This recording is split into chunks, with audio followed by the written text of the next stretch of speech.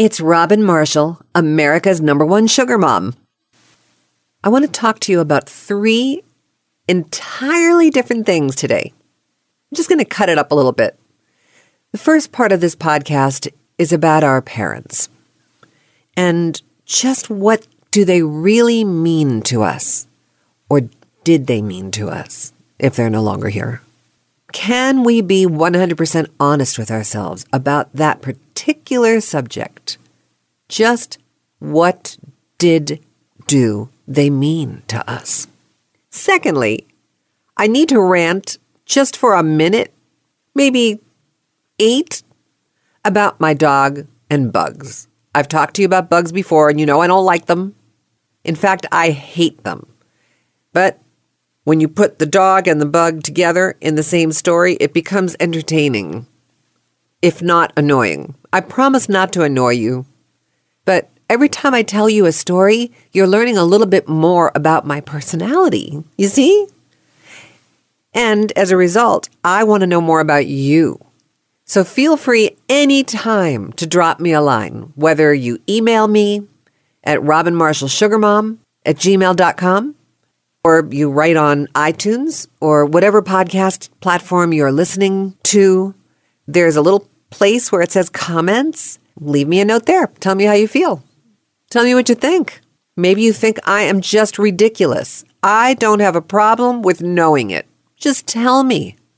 And the third piece of this podcast consists of little tips for men. Things they should not do on a first date. Now, this is all coming from the Huffington Post. These are real statistics, and these are real comments that women have made, and I guarantee you will agree with the majority. So if your husband's around, grab him by the ear and pull him up close to the radio so he can hear what not to do. I know it's not the first date anymore, but he still shouldn't do these things, even after 20 years of marriage. I'm just saying. Anytime you feel like reaching out, I'm here. And if you do decide to email me instead of writing on the podcast platform, everything is private. It's just you and me. robinmarshallsugarmom@gmail.com. So let me begin by talking about our parents. When do we ever stop being the children? When you think about it. It's always the parents. And depending upon the type of relationship you had with your mom and dad growing up, makes the difference as to what kind of child you become later in life. Really, think about it.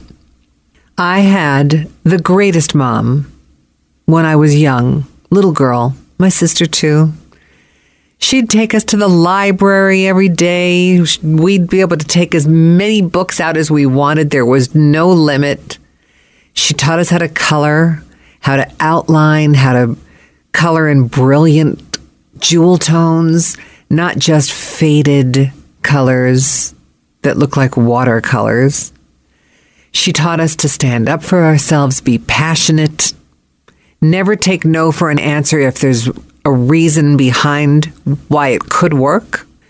She taught us to be proud of ourselves and not to have to wait for somebody else to say so. All these things. And then the older we got, the worse she became. And during my teen years, it was just, to me, a nightmare. My father was no picnic either, I'll tell you. But the sad part about this whole thing is it took me getting to be her age now to understand why she was so miserable to us then. It wasn't us, her children, that she hated or didn't like or resented. It was her marriage. It was her spot in life. It was her poor decisions. She was mad at herself for making all the wrong choices and letting herself be stuck there. I guess that's what grew this sugar mom concept in my head. I absolutely refused to let myself be in the position that my mom allowed herself to wind up in. Not that my dad was a bad guy. I mean, he was a great dad when I was young. In fact, he favored me probably more than my mom. That doesn't do very much for a relationship between mother and daughter. It happens. But looking back and watching all the craziness that went on between them, the non-demonstrative nothing. Never did I hear the words, "I love you," whispered between the two of them. I don't even think they ever had sex. And they were young. I mean, they had sex twice, but I think that's it. And it's not just me, that young child, not wanting to know. I really believe this. And I think that's why she was so angry. I just don't think they were a match sexually. So this brings me to the crux of this conversation. Can you honestly say, if you did not come from that Partridge Family background, or that June Cleaver, Leave It to Beaver background, and there were discrepancies in your family, hardships, emotional hardships, the older we get, I don't think our parents get any better. I think they get worse. I think with me, it got to the point where I had just thrown my hands up in the air and said, enough already. I just can't take it. I just couldn't take it. And I would find myself dreading when the phone would ring and I would see my mom or my dad's name pop up, because I was never good enough. Never. I never felt like I measured up. Even as an adult, I never let my kids know this, because amazingly, my dad was the best grandpa ever. Go figure. My mom, she didn't come visit as often as most grandmothers would. And if and when she did bless us with her existence in person, she would put locks around the house so that nobody could leave. She held court. That did not go over well. But I'm just saying, it's just not easy as they get older. Or maybe it's just not easy as we get older. Or maybe the whole concept just doesn't work. Oh, I don't mean to sound like a spoiled brat, because I know that I gained many, many things from both that are positives. But I think a lot of the positive was my own strength and my own need for survival. So here I sit talking about both parents who are deceased. And I don't really think that I have mourned properly for either of them. And I see my mom when I look at myself in the mirror, and I see my dad's face as I say the wrong thing, because he used to always tell me my mouth was going to get me in trouble one day. And, so what? Oh, maybe it did. But who cares? All I know is I did not mourn properly. I was the executor for both of their estates. There wasn't anything left. It was a lot of grief. Let me just warn you now, have your parents do a little foresight and take care of things beforehand to take some of that weight off of your shoulders. And I know it's not an easy subject to bring up with your folks, but maybe you can just pull it off, because it doesn't give you time to mourn when you're trying to take care of their estate.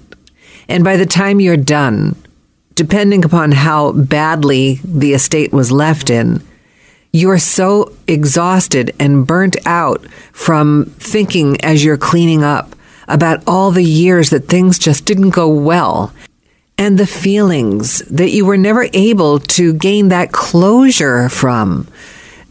So when you're done and it takes weeks, and you look around and you see there's really nobody else to help you, and even if there was, if you're like me, you're going to do it by yourself. because nobody else will do it the way you want it done. And it's your own fault if you're like me, because, hey, I don't want to look back and see a frayed or loose end that I didn't tuck away properly, because those are the little things that will bother me for the rest of my life. So here I sit today, very honestly speaking. Some of you may call me disgusting. Some of you may say, what's wrong with her? How can she possibly say these things? But I do say, I have fleeting moments where I miss my parents. Fleeting. But not as many as I should. I feel relief. I feel, after all the mess was cleaned up with both of them, and no, you don't know the circumstances, and I'm really not a bad person, and no, they didn't do horrific things to me, but the circumstances were so draining. It wasn't just about losing a loved one or losing a parent. There was so much more involved that by the time it was all over, I was relieved. The weight had been lifted off of my shoulders. And I wonder how many people out there can admit to the same thing. How do you take care of your parent for so many years when they become infantile and you become the adult? How it's role reversal when they're sick. Don't you feel a drop of relief after they pass? Because it's physically exhausting, let alone mentally exhausting. I don't know. What did my mom used to say? You're too big for your britches. And my dad used to say, you and that mouth of yours. Well, I got it both from them. And my kids have gotten it all from me. So there's 5 mini-me's out there that are probably going to grow up and talk about me and their father exactly the same way. I could just hear them now. Oh my God, she was so frickin' high maintenance. Oh my God, he was the most stubborn man that could never let go of a grudge. Oh, as long as I can keep it in that perspective and laugh about it, just don't let me see them do it to me now while I'm living. Maybe this is just one of the stages of grief where I'm still not grieving. It's a stage of the grief. I need to go back and look that up. Anyway, I just wondered if any of you felt the same way about your situation or your parents. And if so, pull up your keyboard, write me, tell me how you feel. It's not always about fun and games with me. It's not always about sex. It's not always about seduction. I just talk about things that are in my heart, in my brain, and subsequently on my tongue. That's me. I'm Robin Marshall, and it was really nice to air this today, literally and figuratively. I feel like I aired a lot, and I feel better. Okay, now, I'm going to lighten it up, as promised, and I'm going to talk to you about a bug that pretty much changed my life and the dog that is slowly driving me nuts. Ready? All I'm looking for is one day that I can call normal and eventless. Just one.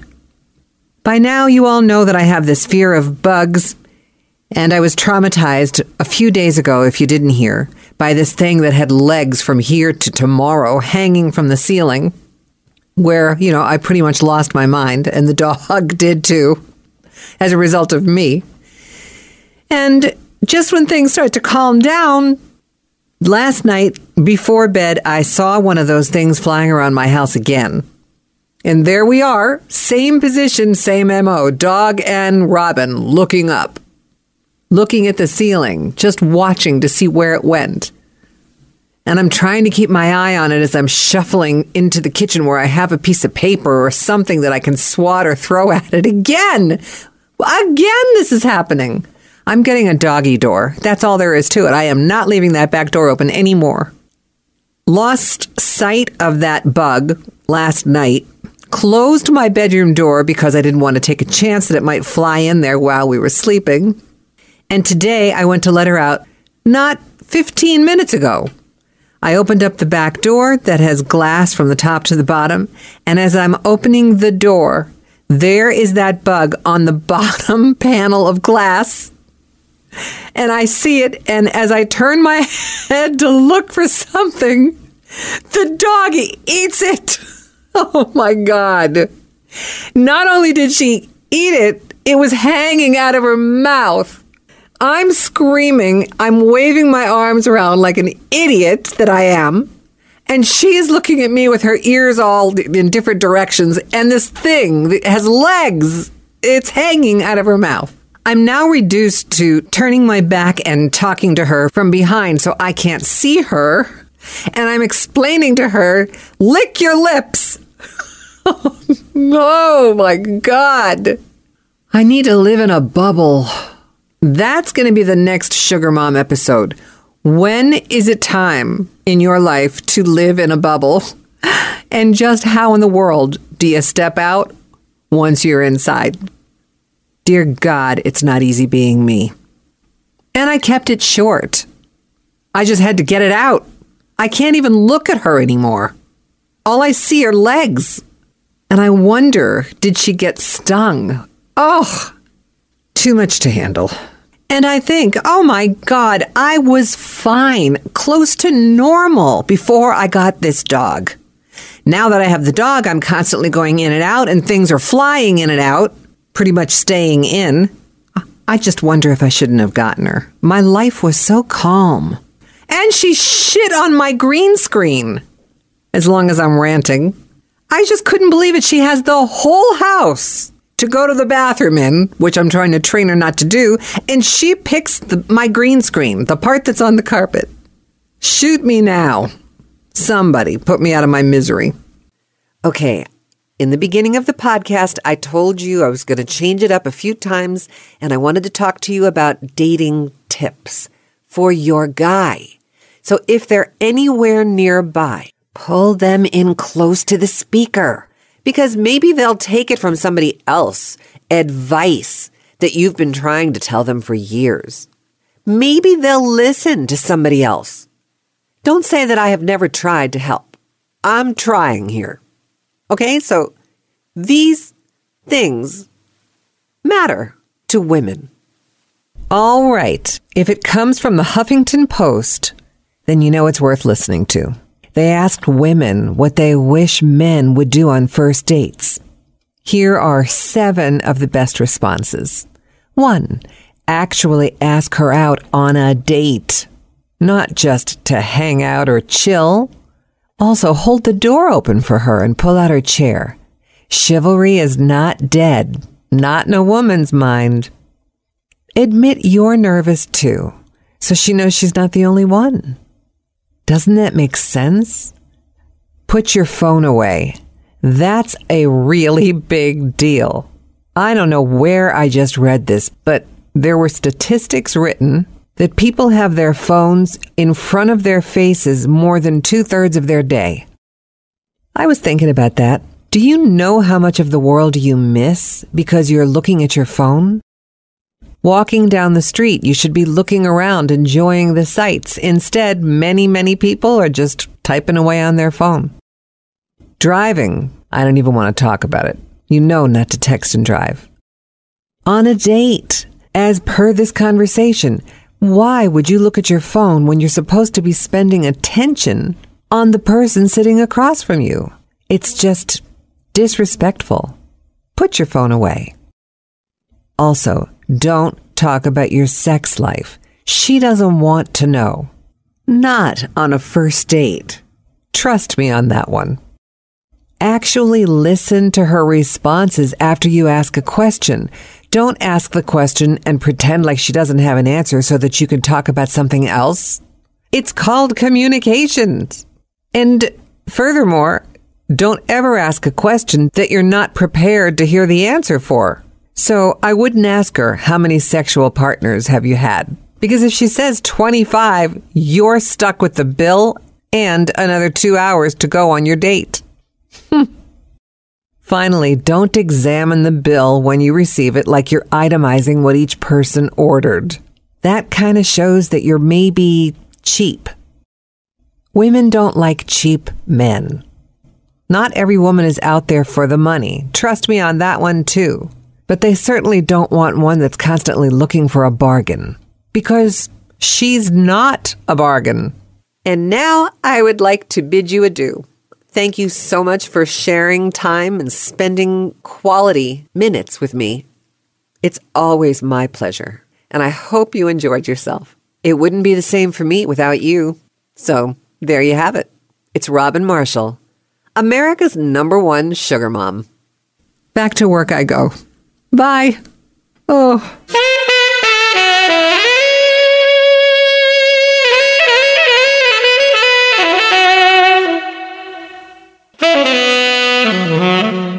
A Westwood One podcast production.